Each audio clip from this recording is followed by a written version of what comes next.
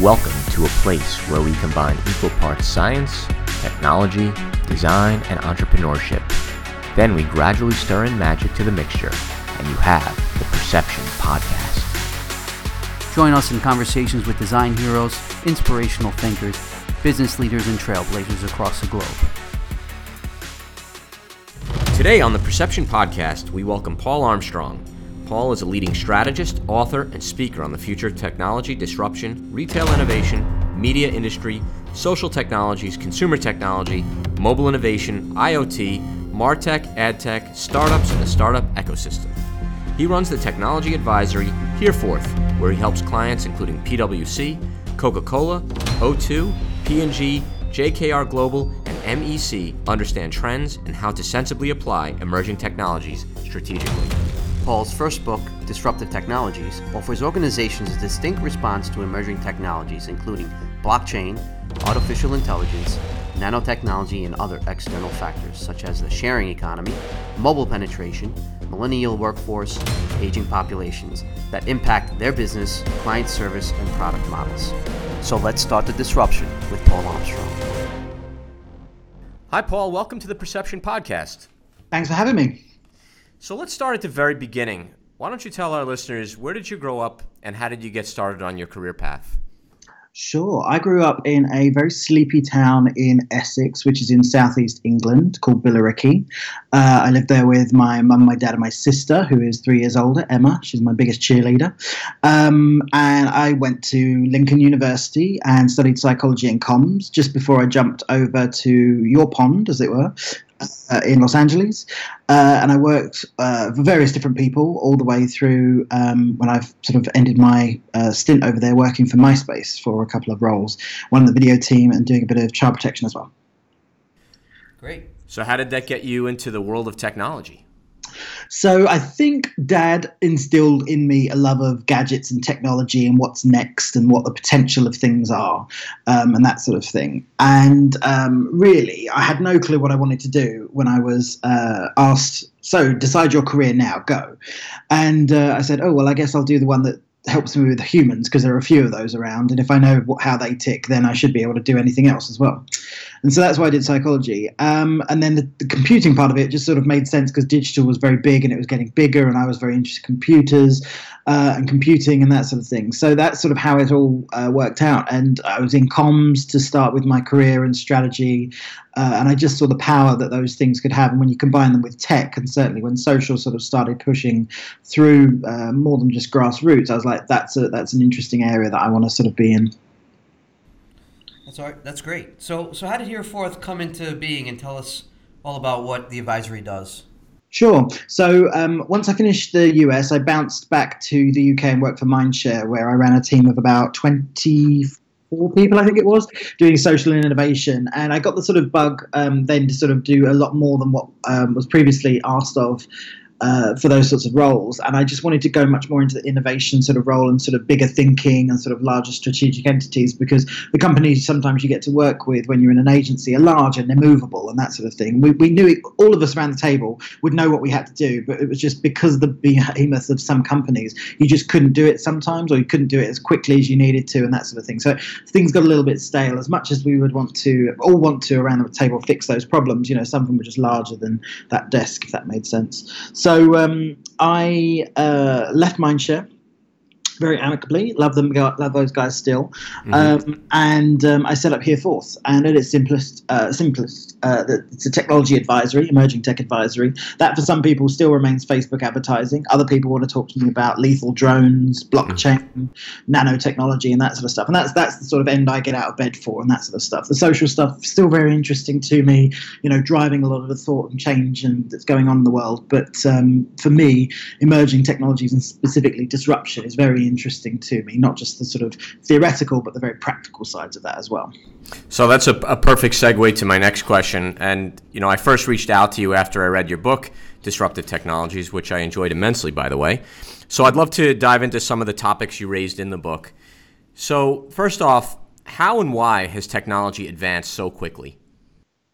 So I think it's advanced for a few reasons. Number one, need is always there. People always want to do things smarter and faster and, easier and that sort of thing. And that's the ultimate crux of technology, isn't it? To make humans' life sort of easier and that sort of element. I think what's the reason why a lot of it's come on so quickly is because, number one, that it was possible and people love to sort of go, oh, well, we've done that. Imagine where we can get to next. But then also, I think a lot of technologies combine to create new potential, new possibilities. And what do they call it? Exponential growth and that sort of area. And I think that's very interesting for a lot of people as well. And certainly when you start to see technologies like Facebook get to 2 billion users, you kind of go, that's really interesting. No one's ever got anywhere close to that before. What does that mean for the future of that company, humanity, communication, and that sort of thing? Is it too big to fail? All those sorts of questions come on, and then you start to think about the other end of technology, which isn't to do with necessarily social networking, that really forces you to rethink the future of humanity and like, why are we on Earth, and that sort of thing. If we don't have to work doing these sorts of jobs, what are the jobs of the future going to be, and where does that propel us to? And that's a really interesting space that I love sort of thinking about, and people ask me, and sort of clients are really sort of asking me to sort of answer, like, what is the future of work? What's the future in 2035? And that sort of stuff. Who's going to be out of a job? Yeah, I mean, that's a great argument to sort of have at the moment. It's like, robots are coming for your jobs. Like, yeah, they're coming for the job you've got now, but not the job in the future. You're always going to have to be one step ahead. It's not like, you don't have a job and then they shoot you. That's not the point of automation and that sort of stuff. It's to make you have a better life. And if you just change your viewpoint on that ever so slightly, it's going, oh, great. So what's the new fun job I get to do? And that's the sort of exciting area that you should be pushing yourself to, not thinking, oh, I'm old, irrelevant, and going to be put in the gutter. That's not what automation is trying to do. Right, and technology, is going to bring newer jobs that we don't even know exist yet. So, what would you say to, I have a daughter in high school, and she's already thinking about going to college, things like that, and she's like, going back and forth about, what am I going to do when I graduate, and then go off to college. What do I study? For me, I'm a little bit older, so I knew my career path, and I kind of figured it out, when I was in college, and then moved on to later co-found Perception. But these kids, they sit there and they're like, do I be what if I become a lawyer? And then, well, what if there's going to be all the lawyers are going to be artificial intelligence or robo lawyers or things like that. I don't know if that's going to happen in in my lifetime, maybe in hers, but the way technology grows, sometimes I feel like it could happen overnight. And I think these kids are just, they don't know what to do, and it's a different area of thinking of what you want to do with your life than me, who's 47 years old. That is more about, where do I find a place when I graduate and work there the rest of my life and retire there. Whereas now it's, I graduate, I work somewhere, I learn some things here for 3 years, then I move on, and then same thing, and move on and move on. What's your advice to kids about the future and I guess, the jobs, so to speak, that might be relevant within, 8 to 10 years from now? So I think you mentioned a few things there that are really interesting. And I think first and foremost, it is about primarily your mindset for a lot of these things. So number one, like you said, you're going to have lots more jobs in the future than ever in previous history and that sort of thing. Once you get over that fact, you're like, that's fine. It's something I can accept and move on. Maybe I will stay at a job for 5 to 6 years, but you won't be doing the same job. Sorry, the same company, but you won't be doing the same job and that sort of thing. I would always say, and it's a horrible phrase, but being a lifelong learner is absolutely fundamental. And I would say being a lifelong flexible person is always a good thing to do as well. If you become rigid, which a lot of older generations are used to because they didn't have the sense of change or the pace of change that we're seeing now, you can't blame them for having the, what do you call it, I'm trying to think of the word, sorry, the ideas that they have and the perceptions and that sort of thing, the biases and that sort of thing. They're just very different. Everybody has biases and that sort of thing. So the argument is for the people that are starting out in their careers and that sort of thing is like, just keep that flexible mentality. Know that you probably won't have the same job now than you'll have in 10 years, but you will have a job in 10 years. Or hopefully, fingers crossed, in 10 years we'll be talking about why we won't be working so much in the future, that robots will be doing things for us that we actually don't like doing. I've yet to find most people that say, I'd love to go back to the days when I had to go and hand pick a potato. that exists now. If you want to go and do it, it'll probably be something on Airbnb and that sort of stuff, and you'll pay premium for it. But you can definitely live that life if you want to. So no one's saying you can't live lives and do things. So I think, keep that positive mindset and be positive about the future. If I was to say specifically about law in particular, I definitely think there will always be a need for humans in law. You're never going to be able to roboticize or automate the law in its entirety, because it's all about perception, optics, and sort of like arguments and that sort of stuff. But I think a lot of the law is very functional, and that obviously can be automated. And we're seeing that a lot over here at the moment with a lot of legal tech startups and that sort of thing. Right.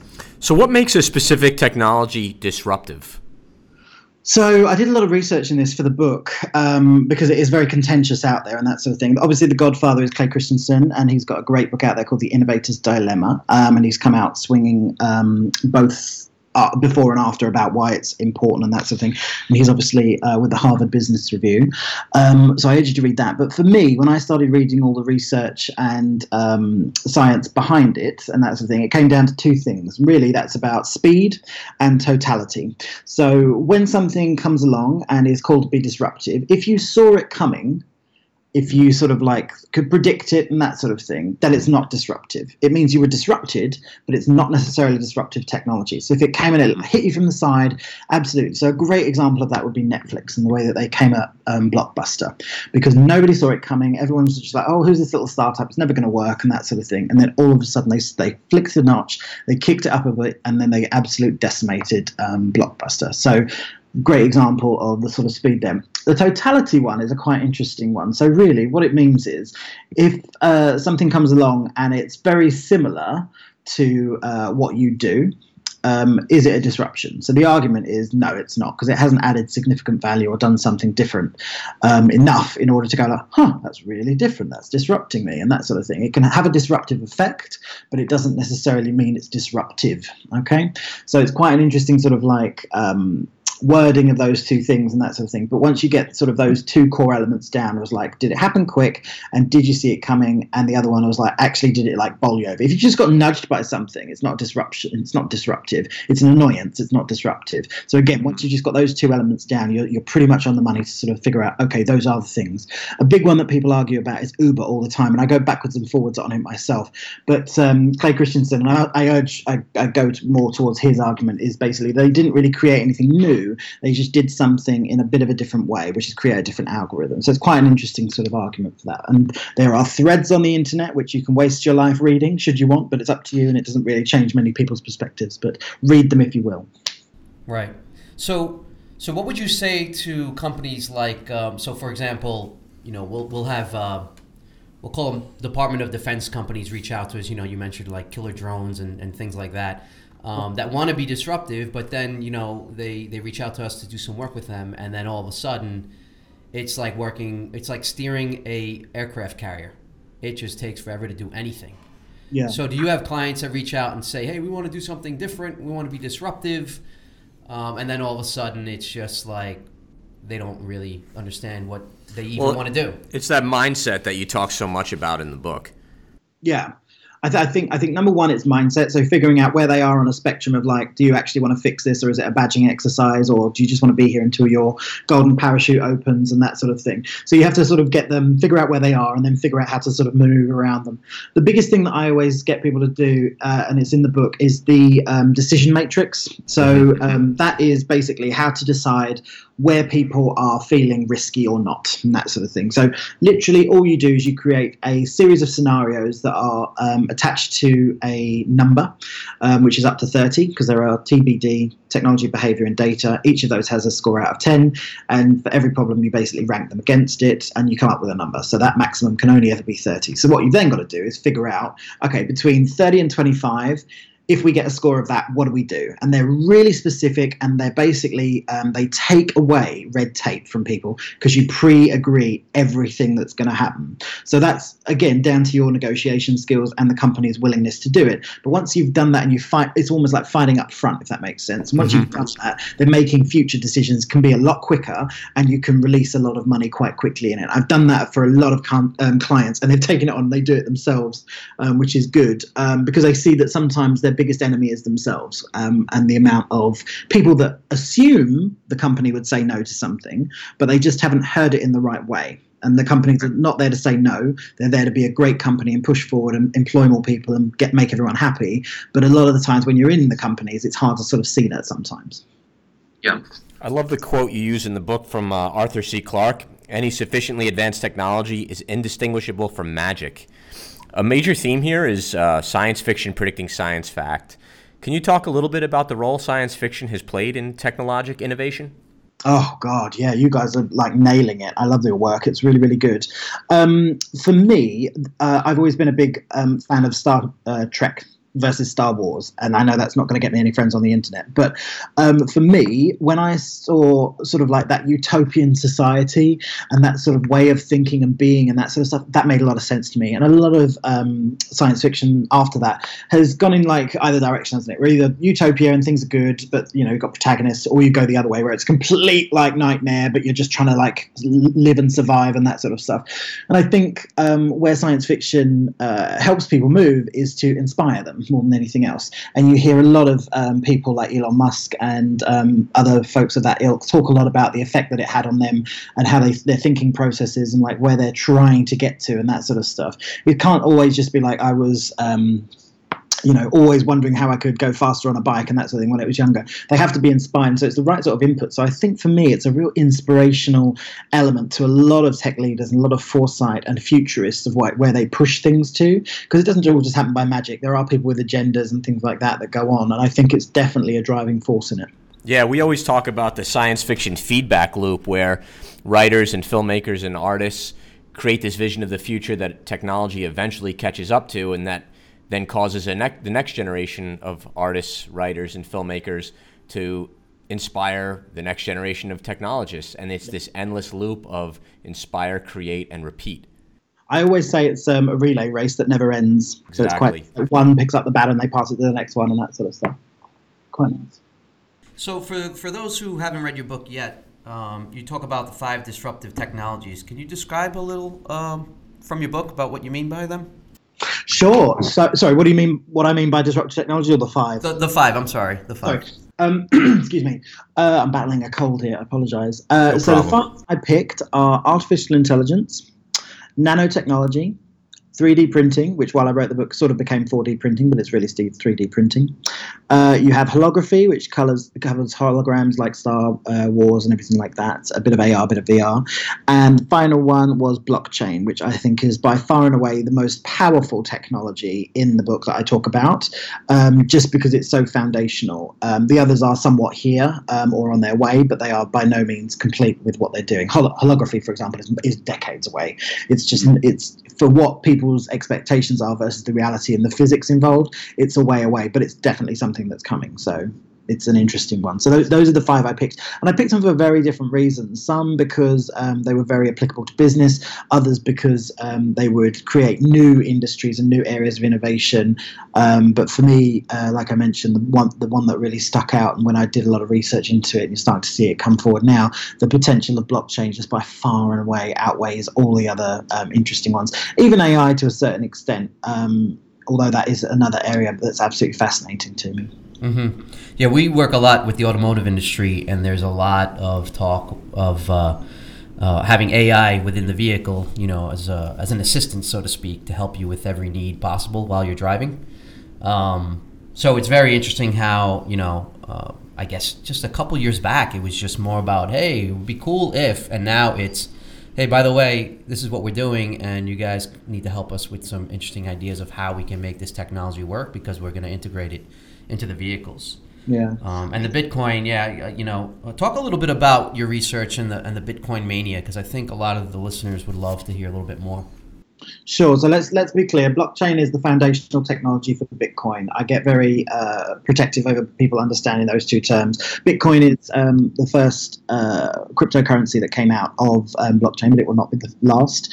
It's seeing absolute insane growth at the moment for various different reasons. It's a very volatile market, but a lot of external factors are sort of coming together. So Japan said, yes, we love cryptocurrency and that sort of thing. Other people have outlawed it, like China. And so there's lots lots of external market factors which are causing dips, peaks and troughs and that sort of stuff in it. Britain is pretty bullish on it. A lot of startups have started over here and getting very excited about it. The world in general is kind of saying, this looks very familiar to us. It looks like a bubble.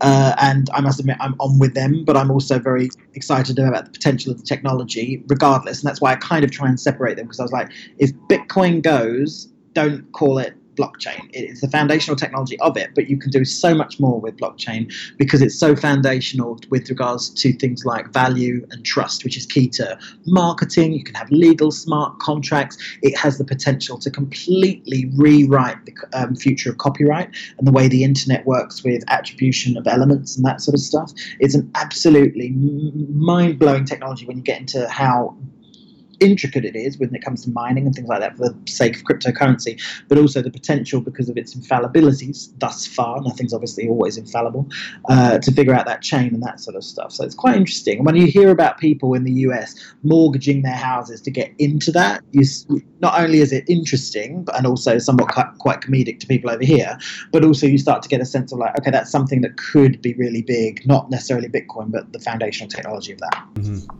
Yeah, I mean, that's funds, on the stock market here that are just blowing up. It's ridiculous. The percentages just within the last few weeks. Yeah, not even in the year. It's the last few weeks are just mind blowing.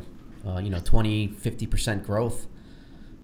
The thing I like about it, and the thing that sort of like became quite good, was when people actually exposed that, like, no, there are big people in there with a lot of money involved, and they're the ones pushing the buttons. You're like, yeah, really, it's just like the stock market, that sort of thing. It's just less regulated at the moment. So it's kind of interesting how they've all got to now sort of grow up very quickly and figure out what the next steps of that world's going to be. So what is TBD? Sure. So TBD is a framework that I created when I was out in Los Angeles, and have sort of refined it over the years. And it stands for Technology, Behavior, and Data. And it's a framework I use with clients, large or small, when they've got to make two things. Number one, a decision, which is other ones. And the first one, the first section in the book is all to do with decisions and how to make sure that you're making good decisions and that sort of stuff. And the second one, which is called the TBD plus Compass, is basically how to decide what the level of investment is in that decision afterwards. So they can be used separately or together, but it's a very simple framework because I have a very simple mind, and it's very quick to pick up. You can do it with a pen. You don't need anything else other than that and a bit of brain and the internet usually. But yeah, it's a really simple way of creating movement, but also getting corporate buy-in at the senior level very easily as well.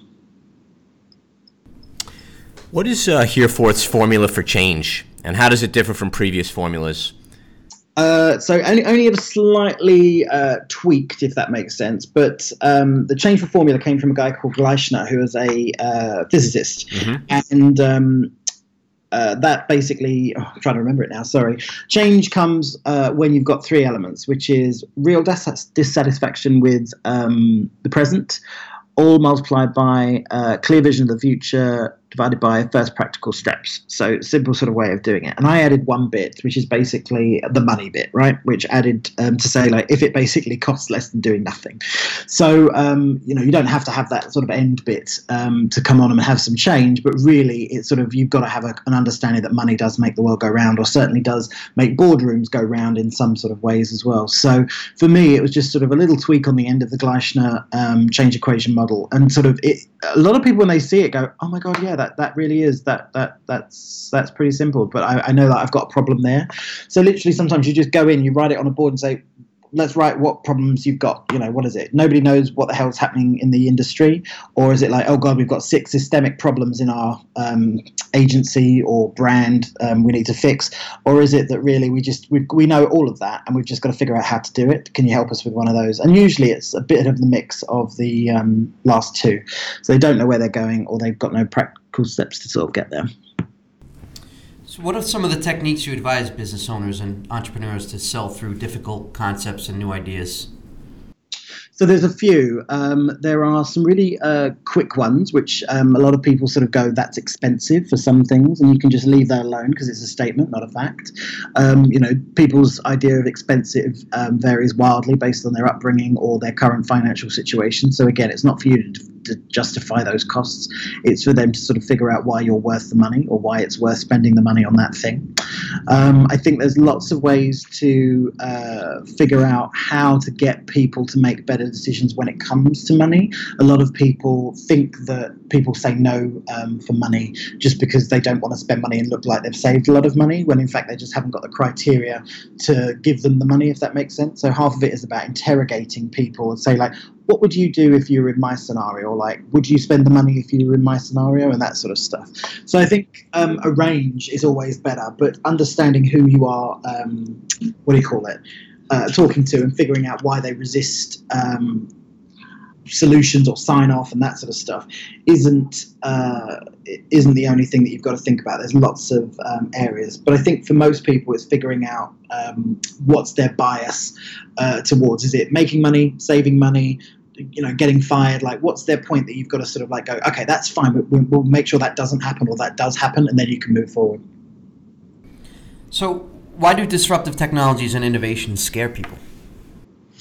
Oh God, that's a great question. I think fear of the unknowns are a very human trait, and gets built into us at a very young and early age. And we do take that off into the business world. I think uncertain times obviously have a massive effect on people. Everyone's still got a mortgage, regardless of how well economically everyone's doing or politically stable the world is. But also beyond that, you've got companies which aren't great at talking to their employees, or the vast majority of them are. So, some people go a year without seeing their CEO, and that sort of stuff. He might be traveling, he might just be scurried away and that sort of stuff. And you can always tell the type of company and how successful you'll be in it based on how well a very low level employee can tell me about how well the business is doing.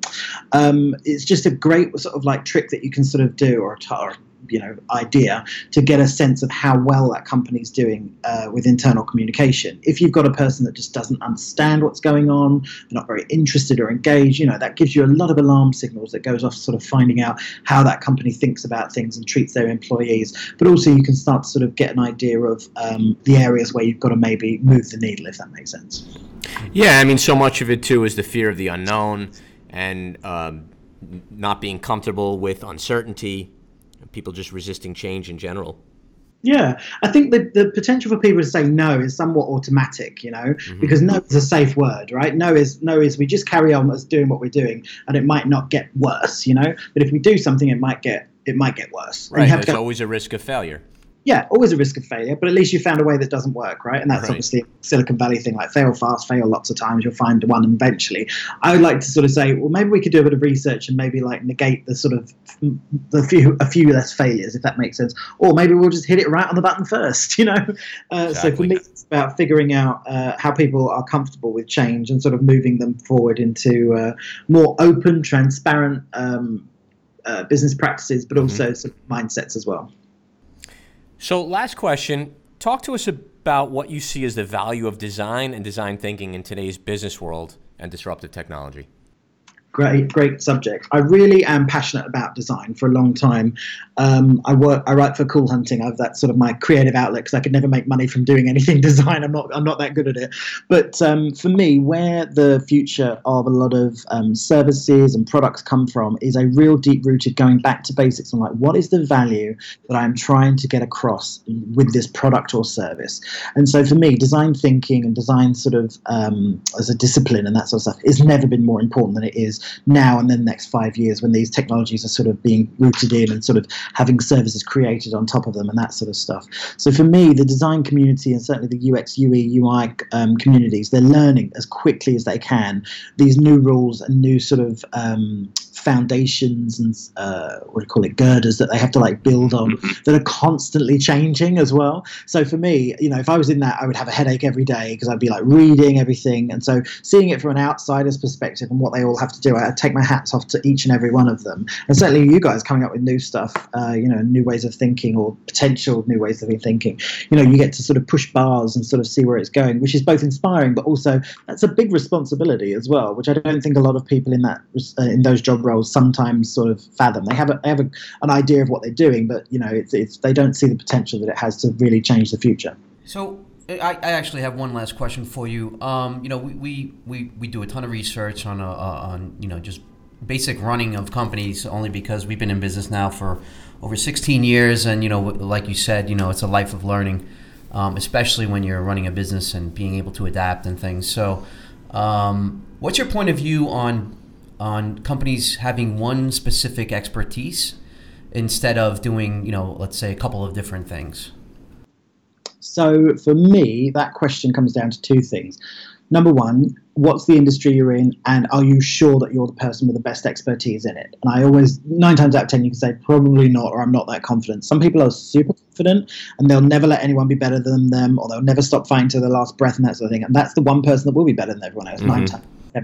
So I think you got to ask yourself, like, how sort of invested are you in that sort of area? But also, I think the safer option, and certainly the most helpful option, is being more flexible. When you're flexible, you invite more perspectives in, and you usually get a better answer. Sometimes people are rigid and they know what they've got to do, and they know that that's what they're going to do. And you can see Elon Musk, I've mentioned him a couple of times today, and other people like Steve Jobs had a very clear idea of where they were going. They drive it and that sort of stuff.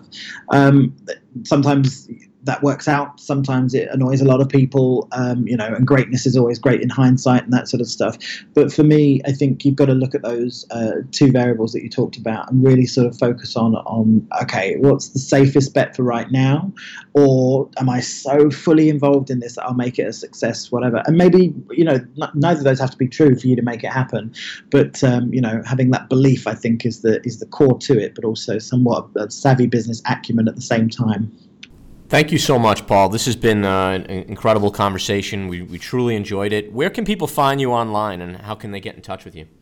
You can get in touch with me via Hereforth website, HEREFORTH.com, or I'm on Twitter, all the usual social platforms. Have a Google. I'm sadly all over the internet. Perfect. Thanks again, and have a great day. You too. Bye-bye. And that wraps up another episode of the Perception Podcast. As always, send any questions and comments to ask@experienceperception.com. Make sure you follow us on Twitter, Facebook, Instagram, and our YouTube channel. Sign up for our weekly newsletter on our site, experienceperception.com/contact. Lastly, if you enjoyed this podcast, please go to iTunes and write a nice review. See you on the next episode.